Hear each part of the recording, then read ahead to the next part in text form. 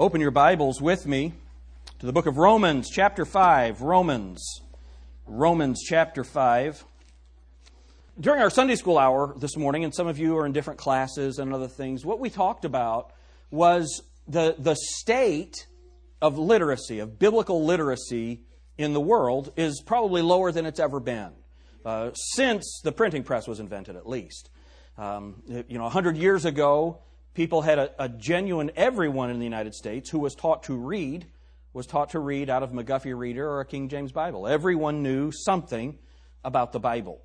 And today, many Christians don't know very much about the Bible.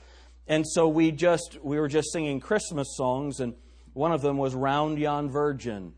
And why is that a significant thing? What is the significance of the virgin birth?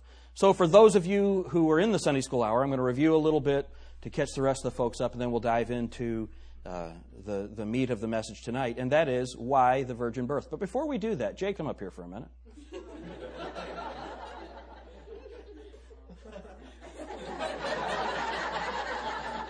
And this is why we have very few teenagers in the youth department.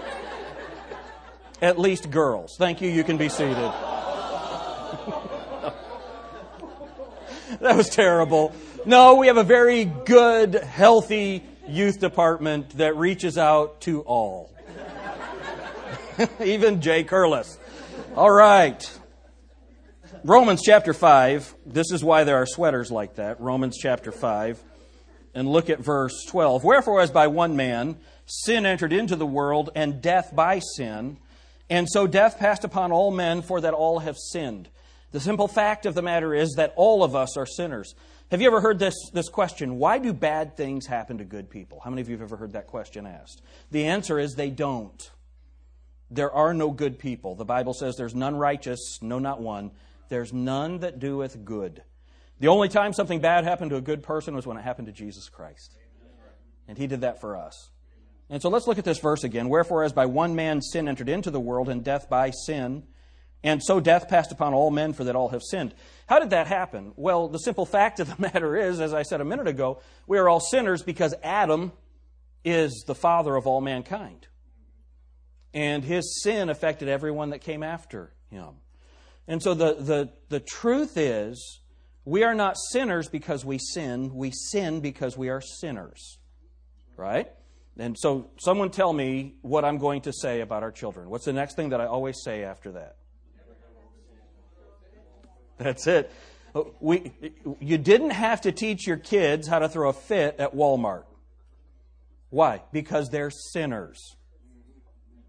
And it's hard to believe that beautiful baby that you bring home, it's a beautiful, bouncing bundle of sin. It just is. And so the sin entered into the world because Adam and Eve sinned. And then look at what happened to us because of that. Ephesians chapter 2. Ephesians. And if you don't have a Bible with you, just look under the chair in front of you. There'll be a Bible there. You're going to want to use one tonight. We're going to be all over the Bible. And you might feel a little lost if you don't have the Scriptures in front of you. So Ephesians chapter 2 and verse 1, the Bible says, And you hath He quickened who were dead in trespasses and sins.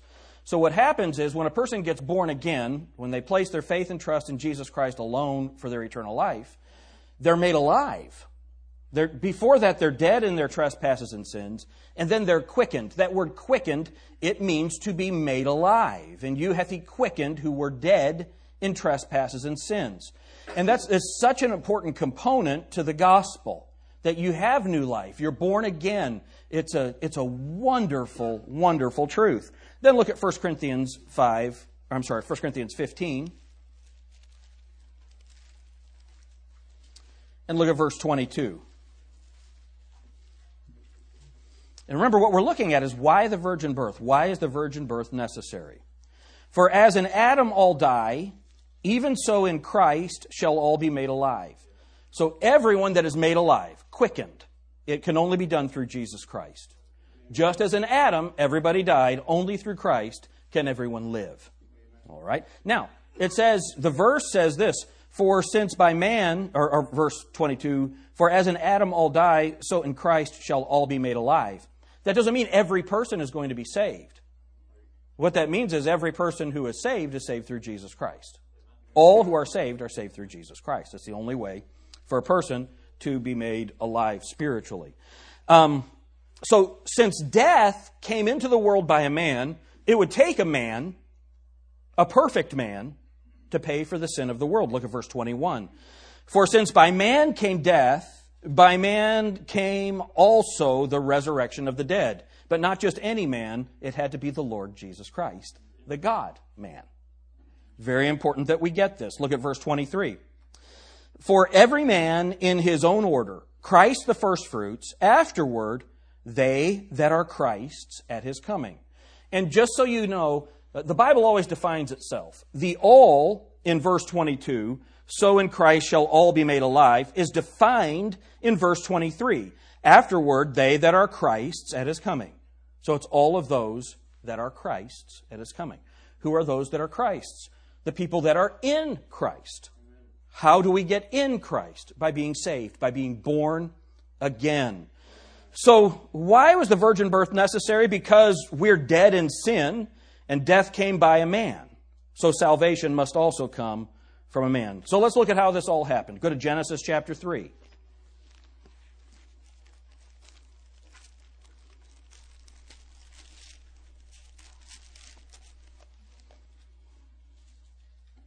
Look at verse 6.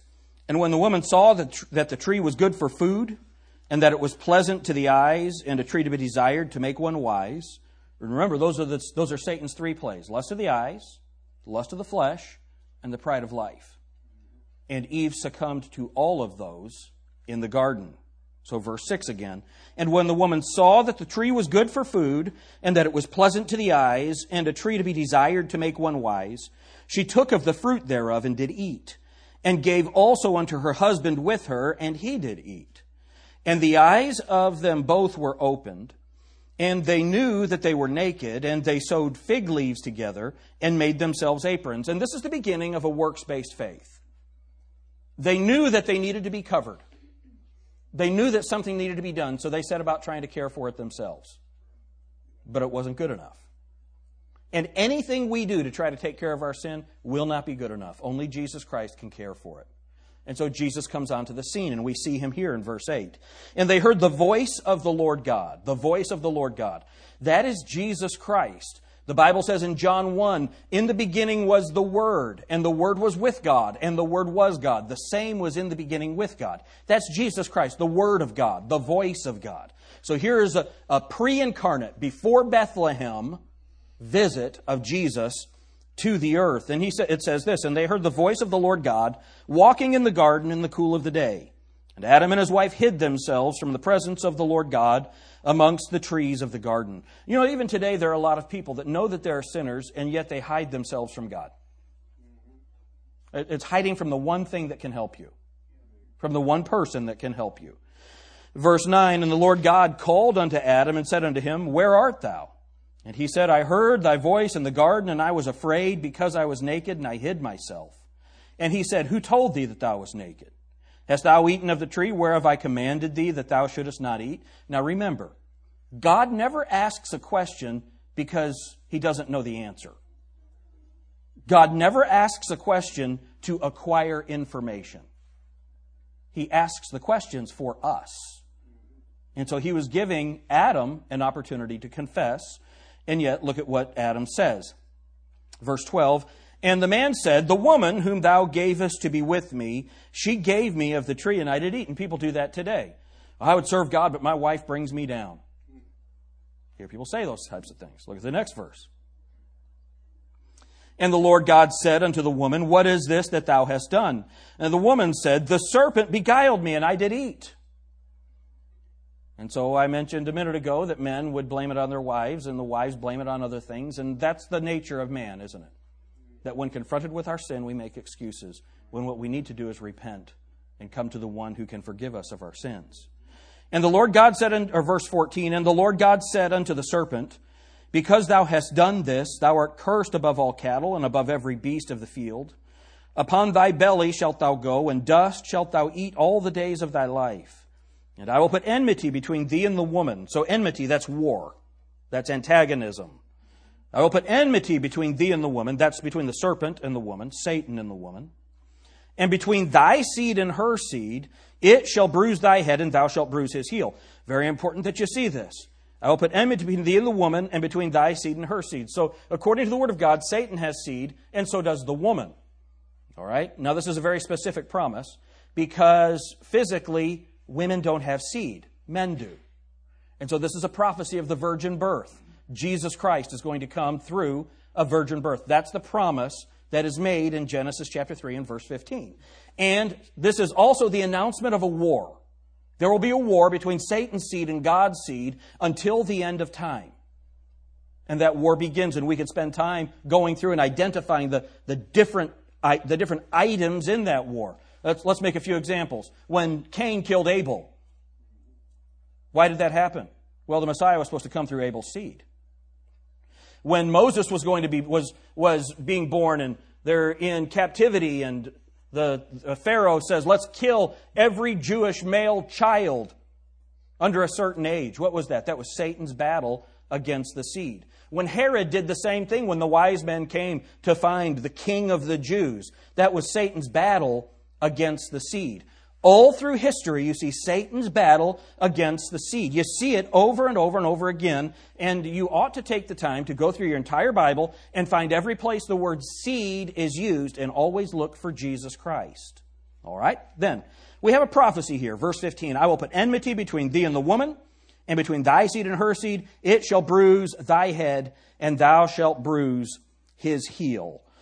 So you have, sin has entered into the world. There has to be a payment for the sin. Look at verse 19. Or look at verse 22. I'm sorry, it's verse 21. If you're taking notes, good luck. Unto Adam also and to his wife did the Lord God make coats of skins and covered them. What is this saying? This is saying that sin, that blood must be shed to care for sin. What kind of animal do you think that was? Go to Revelation chapter 13. We're in the first book. Let's go to the last book of the Bible. Revelation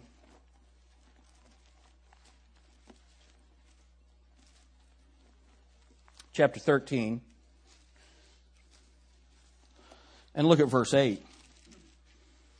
So the Antichrist and the beast have risen. This is the prophecy of when that happens. And look at verse 8. And all that dwell upon the earth shall worship him. That's the beast. Whose names are not written in the book of life of the Lamb slain from the foundation of the world.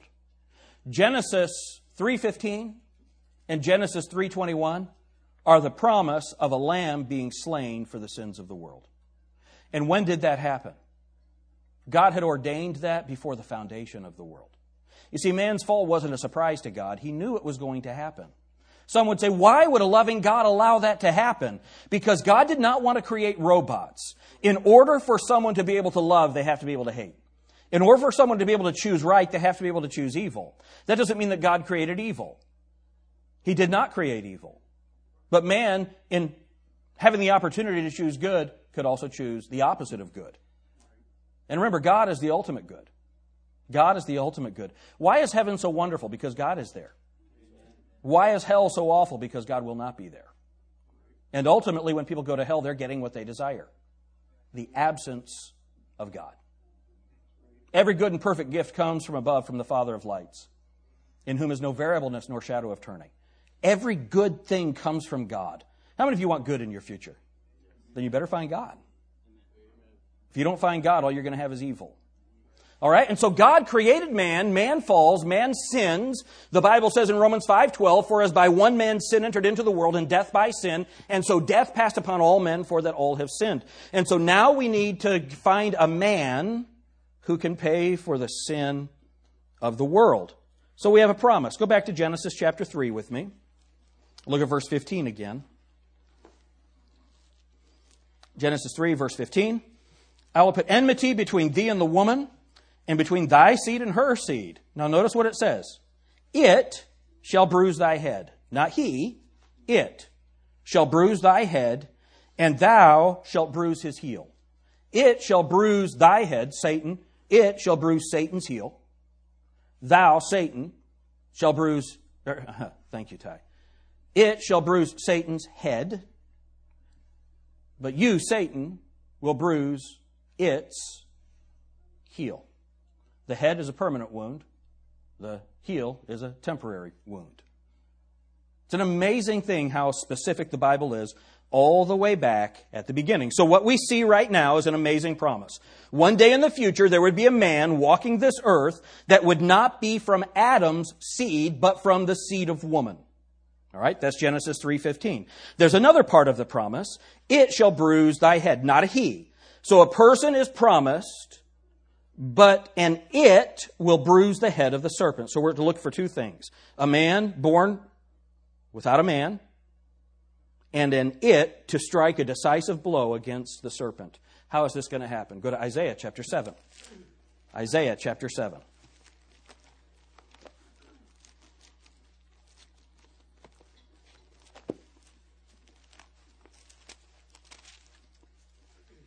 And let's look at verse 14. Therefore, the Lord himself shall give you a sign. Behold, a virgin shall conceive and bear a son, and shall call his name Emmanuel. We'll get to the definition of Emmanuel in a minute, but it's really important that we see this. There was going to be a sign, and it's a very special sign, and that is there's going to be a man born without the agency of another man. Now, how many think that's a miracle? That's right. That is a very specific sign that God gave. A virgin would conceive. This would be a baby that did not come from Adam's seed, but from a woman with seed. She would be with child without a human father. This speaks of a child entering into the world who would not be the product of human reproduction. God has not forgotten his promise. The promise that he made in Genesis 3:15, in Isaiah 7:14, he's letting us know he did not forget his promise. Praise the Lord. Now, go with me to Isaiah chapter 9 and look at verse 6. We get some more information about this. Why the virgin birth? Isaiah 9:6. For unto us a child is born. Unto us a son is born. Given. Given. The child is born. The son is given. This is not poetry. Why? Because the son existed before he was born. Isn't that wonderful? The child is given. The child is born. The son is given. For unto us a child is born, unto us a son is given, and the government shall be upon his shoulder. And his name shall be called Wonderful, Counselor. Look at this. The Mighty God, the Everlasting Father, the Prince of Peace. Of the increase of his government and peace, there shall be no end. Upon the throne of David, and upon his kingdom to order it, and to establish it, with judgment and with justice from henceforth, even forever, the zeal of the Lord of hosts will perform this. So there's a promise. What have we learned? We've learned that there's going to be a man that comes who's not born through the ordinary human reproductive system. He is not going to be of the seed of Adam. He'll be of the seed of woman. It'll be an it. Somehow there'll be an it that is associated with this. And now we also see that he's going to sit on the throne of his father, David. Now, wait a minute. There's a problem there. And this is something that the Jews had a real struggle with when the Messiah came. And that is, how can someone who is called everlasting, the everlasting Father, how can he sit on the throne of his father, David? We have a conundrum, don't we? Doesn't it remind you of the song "I'm My Own Grandpa"? There's a problem, but that is the significance of the virgin birth. And this is why people struggle with the concept. We're going to see some fun things from the Scriptures about it. So, this is obviously unusual. This is a birth announcement to the whole world. And this is a child who's declared to be Almighty God. He's Mighty God and the Everlasting Father, and only God can do this. And the prophets were all puzzled by it. Go to 1 Peter chapter 1.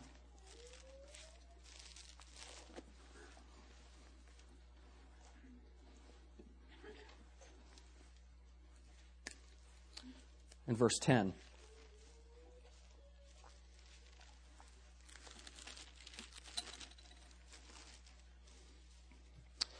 of which salvation the prophets have inquired and searched diligently, who prophesied of the grace that should come unto you. Searching what manner of time the Spirit of Christ which was in them did signify, when it testified beforehand the sufferings of Christ. All right, so Isaiah chapter 53, he is despised and rejected, a man of sorrows and acquainted with grief, and we hid, as it were, our faces from him. There's no beauty or comeliness. When we see him, we should desire him. The Bible says that he was pierced. All through Isaiah 53, it describes the death of the Messiah. So how can this Messiah die? And then look at what it says. Searching what manner of time the Spirit of Christ which was in them did signify, when it testified beforehand of the sufferings of Christ and the glory that should follow. What's the glory? That's the king sitting on the throne of David. So how is he going to be an everlasting father and die and sit on the throne of David? What's that a prophecy of? The death, burial, and resurrection of Jesus Christ. But they couldn't understand it. These Old Testament folks, even the prophets who wrote it, they couldn't understand it. And so God gave them an answer. Verse 12. Unto whom it was revealed that not unto themselves, but unto us they did minister the things which are now reported unto you by them that have preached the gospel unto you with the Holy Ghost sent down from heaven, which things the angels desire to look into. So people didn't understand that until after the death, burial, and resurrection of Jesus Christ. So Jesus Christ came, he's born of a virgin, he lived a sinless life, he allowed himself to be killed, pierced, hung on a cross, driven through with a spear. He's taken down from the cross, he's put into a grave for 3 days and 3 nights, and then he walks out of that grave victorious over death forevermore. A few days later, after more than 500 people see him, he ascends to the right hand of the Father, and the angels promise us that this same Jesus, which you have seen go, will come again in like manner. And he's coming back. Isn't that wonderful? Amen. And what did he do? After he went away in Acts chapter 2, he sent the Holy Spirit of God. So who was that prophecy for? It's for us. It's for those people that have heard the message preached with the Holy Ghost sent down from heaven. It was for us. That's why they could not understand it. So how is all of this going to work? Go to Micah chapter 5. Micah. So just go to Matthew and go backwards a little bit. Micah chapter 5. And look at verse 2. But thou, Bethlehem Ephratah, I'll give you a second to get there. Micah chapter 5 and verse 2. But thou, Bethlehem Ephratah, though thou be little among the thousands of Judah, yet out of thee shall he come forth unto me, that is to be ruler in Israel, whose goings forth have been from old, from everlasting. So this would be a very confusing sentence. So what this is saying is, out of Bethlehem, the Messiah will be born. Now, where was Jesus Christ born? You're scaring me a little bit. Where was Jesus Christ born? He was born in Bethlehem. So this is a prophecy more than 400 years before Christ was born, that Christ would be born in this little village of Bethlehem. All right, that's the promise. And yet this person that is born, he's going to be ruler in Israel, but his goings forth have been from of old, from everlasting. So someone is going to come into the world who had been in the world before. How is that going to happen?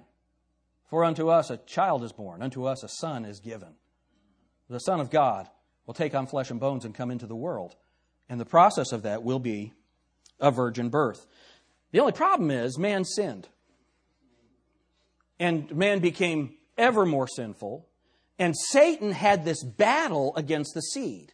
Go to Jeremiah chapter 22. And now we're going to get into the meat of what we came to discuss tonight. Jeremiah chapter 22. There was a king. His name was Coniah. Other places he's identified as Jeconiah. And Jeconiah was a very, very wicked king. A very wicked king. And what Jeremiah is doing is Jeremiah is promising the destruction of Judah. And remember, Jesus Christ came from the tribe of Judah. He's the Lion of the tribe of Judah. All right? But Coniah is so wicked. Look at what God says about him. Verse 24. As I live, saith the Lord, though Coniah, the son of Jehoiakim, king of Judah, were the signet upon my right hand, yet would I pluck thee thence. And I will give thee into the hand of them that seek thy life, and into the hand of them whose face thou fearest, even into the hand of Nebuchadnezzar, king of Babylon, and into the hand of the Chaldeans.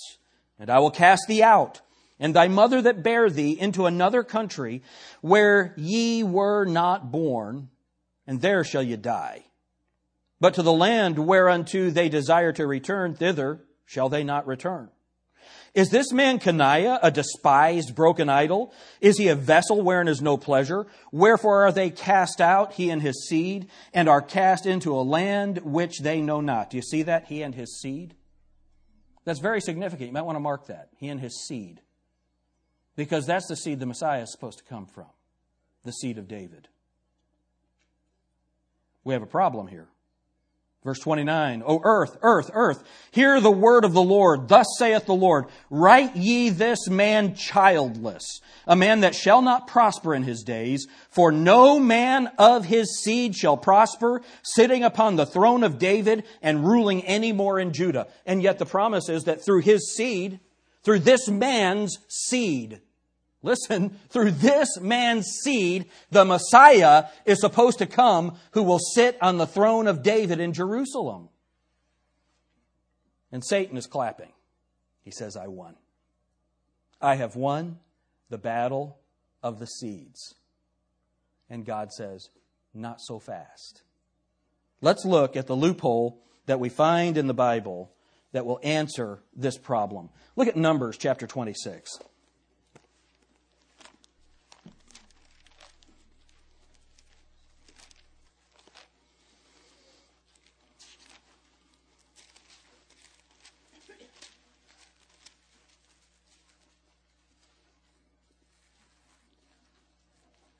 Numbers 26, look at verse 33. And Zelophehad, now I know that all of us do this. We get to these places in the Bible and we just speed read it. Because all these names and these it just doesn't mean much to us. Would you all agree with that? But there's a lot of truth that God wants us to have from it. And this is one of the most important truths in the Scriptures. Verse 33 again, and Zelophehad, the son of Hepher, had no sons, but daughters. Now, all of you young couples, all of you teenagers, if you need some good names for your children, there are some awesome ones here. Zelophehad must not have liked his daughters very much because he named them. And look at what it says. But daughters, middle of verse 33, and the names of the daughters were Zelophehad were Mahlah and Noah, I love this one, and Hoglah, and Milcah, and Tirzah. All right? So, the important part is not the strange names. The important part is that Zelophehad didn't have sons, he had daughters. And Zelophehad was promised an inheritance of the land when they got into the land because he had been a faithful man. So he was one of the children of Israel that was supposed to go into the land and inherit the land that God had promised him. But he didn't have any sons. And the inheritance was supposed to come through the son. So now, go to chapter 27, Numbers chapter 27, and look at verse 1.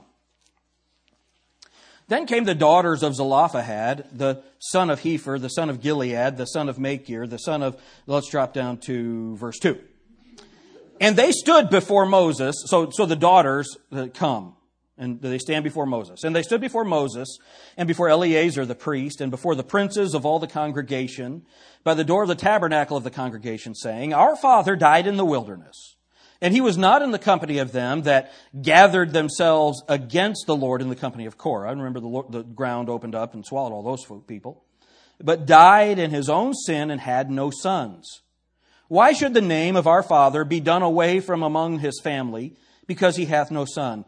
Give unto us, therefore, a possession among the brethren of our father. So they wanted the father's inheritance. The daughters wanted the inheritance, not necessarily for themselves. They wanted their father's name to go on through the inheritance. And look what God did. Anytime we're confronted with something and we're not sure what to do, this is what we ought to do, what Moses did. And Moses brought their cause before the Lord. And the Lord spake unto Moses, saying, The daughters of Zelophehad speak right. Thou shalt surely give them a possession of an inheritance among their father's brethren. And thou shalt cause the inheritance of their father to pass unto them. And thou shalt speak unto the children of Israel, saying, If a man die and have no son, then ye shall cause his inheritance to pass unto his daughter. And if he have no daughter, then ye shall give his inheritance unto his brethren. And if he have no brethren, then ye shall give his inheritance unto his father's brethren.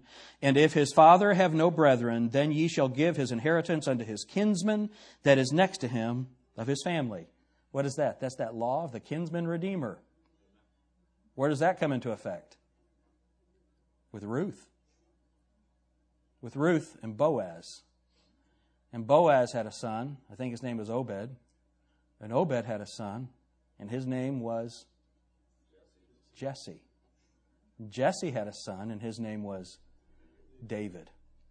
So what God did was He found a way to go around the seed of man and bring the promise through the daughter. All right? Now, go with me to chapter 36. You know what? We can skip that. That's a reaccounting of the same thing. Go with me to Joshua chapter 17.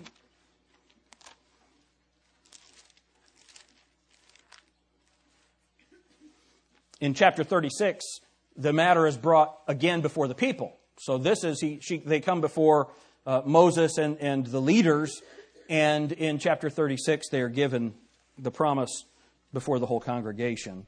So now, Joshua chapter 17, and look at verse 3. But Zelophehad, the son of Hepher, the son of Gilead, the son of Machir, the son of Manasseh, had no sons, but daughters. And these are the names of his daughters: Mahlah, and Noah, and Hoglah, Milcah, and Tirzah. And so what happens here is they get their land. So when they go into the land, Joshua brings the children of Israel into the land, they get their land. Now go to 1 Chronicles.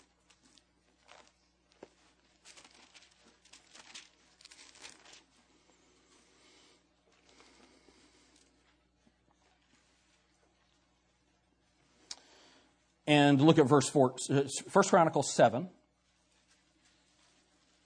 And look at verse 14. The sons of Manasseh, Ashriel, whom she bare, but his concubine, the Aramitess, bare Machir, the father of Gilead. And Machir took to wife the sister of Huppim and Shuppim, whose sister's name was Maacah. And the name of the second was Zelophehad, and Zelophehad had daughters. Isn't it interesting, the repetition of this in the Bible? What's repetition in the Bible? Zelophehad's daughters. They end up being very significant. What happens in the Bible is now go to Matthew chapter 1.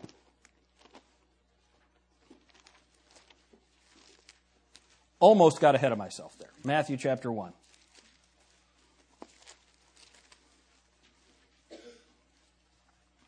Now, in the Gospels, Matthew, Mark, Luke, and John, you have the history of Jesus Christ's ministry on the earth. All right? Matthew gives the lineage of Jesus going back to Abraham because Matthew presents Jesus Christ as the King of the Jews. Luke gives the lineage of Jesus Christ going all the way back to Adam because Luke presents Jesus Christ as the perfect man. Mark doesn't have a genealogy because Mark presents Jesus as the suffering servant, and who cares about the lineage of a servant? And John presents Jesus Christ as the Son of God, and so his lineage goes back to the beginning of time. In the beginning was the Word. All right? So now the lineage in Matthew, let's look at Matthew chapter 1 and look at verse 18. Now the birth of Jesus Christ was on this wise, when as his mother Mary was espoused to Joseph, before they came together, she was found with child of the Holy Ghost. Then Joseph, her husband, being a just man and not willing to make her a public example, was minded to put her away privately. But while he thought on those things, or on these things, behold, the angel of the Lord appeared unto him in a dream, saying, Joseph, thou, what's it say? Son of David, fear not to take unto thee Mary thy wife, for that which is conceived in her is of the Holy Ghost. And she shall bring forth a son, and thou shalt call his name Jesus, for he shall save his people from their sins. Now all this was done that it might be fulfilled, which was spoken of the Lord by the prophet, saying, Behold, a what? A virgin shall be with child, and shall bring forth a son, and they shall call his name Emmanuel, which being interpreted is what? God with us. Unto us a child is born. Unto us a son is given. So she's with child of the Holy Ghost. No such thing had ever taken place before or since. He wants to put her away privately, but because he would not marry a woman who had been defiled, because he was a just man. But Jesus the Savior, He comes. He comes. At last, there's a Savior. Now we have a man who is born, but not of the seed of a man. Where does the it come in? Where does that take place? Look with me. It says, go to Luke chapter 1.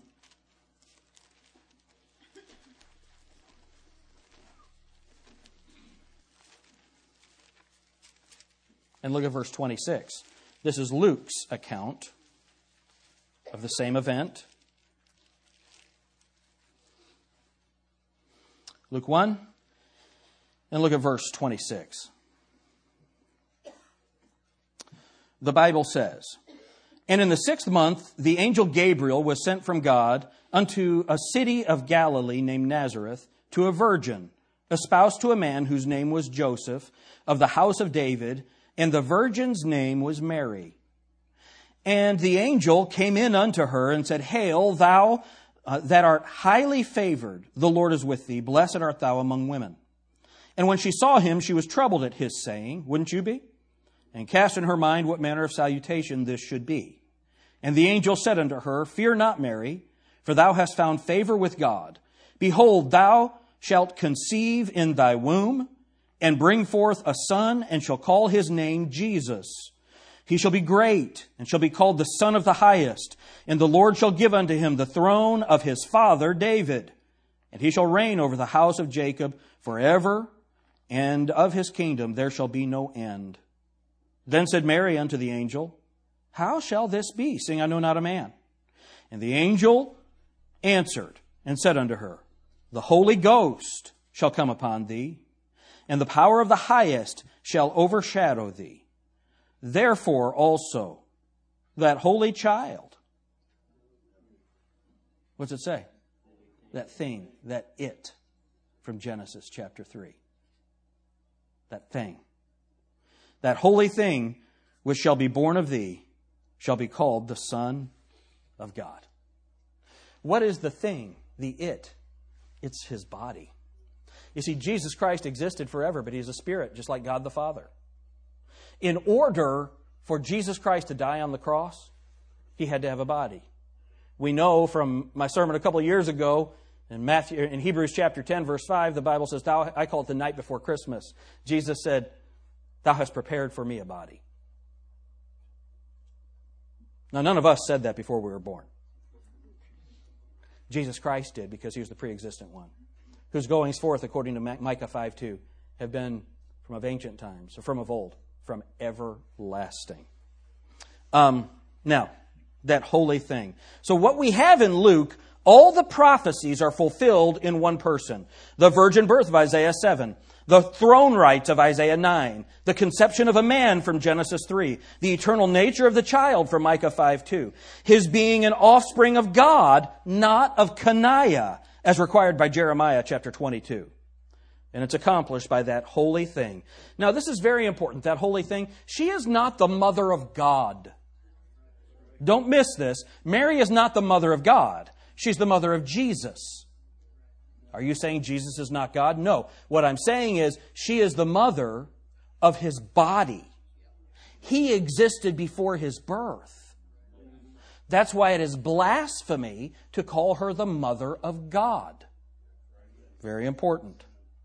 Now, what does this do for us? It's the joy of Christmas.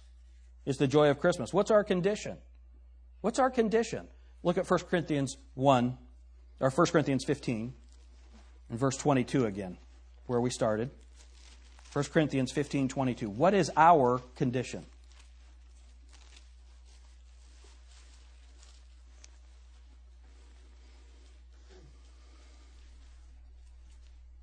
The Bible says, "For as in Adam all die, even so in Christ shall all be made alive." We have to have a virgin birth. We have to have a Savior. We have to have someone who came into the world unlike any other person that ever came. We have to have someone who comes from the seed of David, but who doesn't come from the seed of Coniah or Jehoiakim. We've got to find a way to have that accomplished. God did that. How?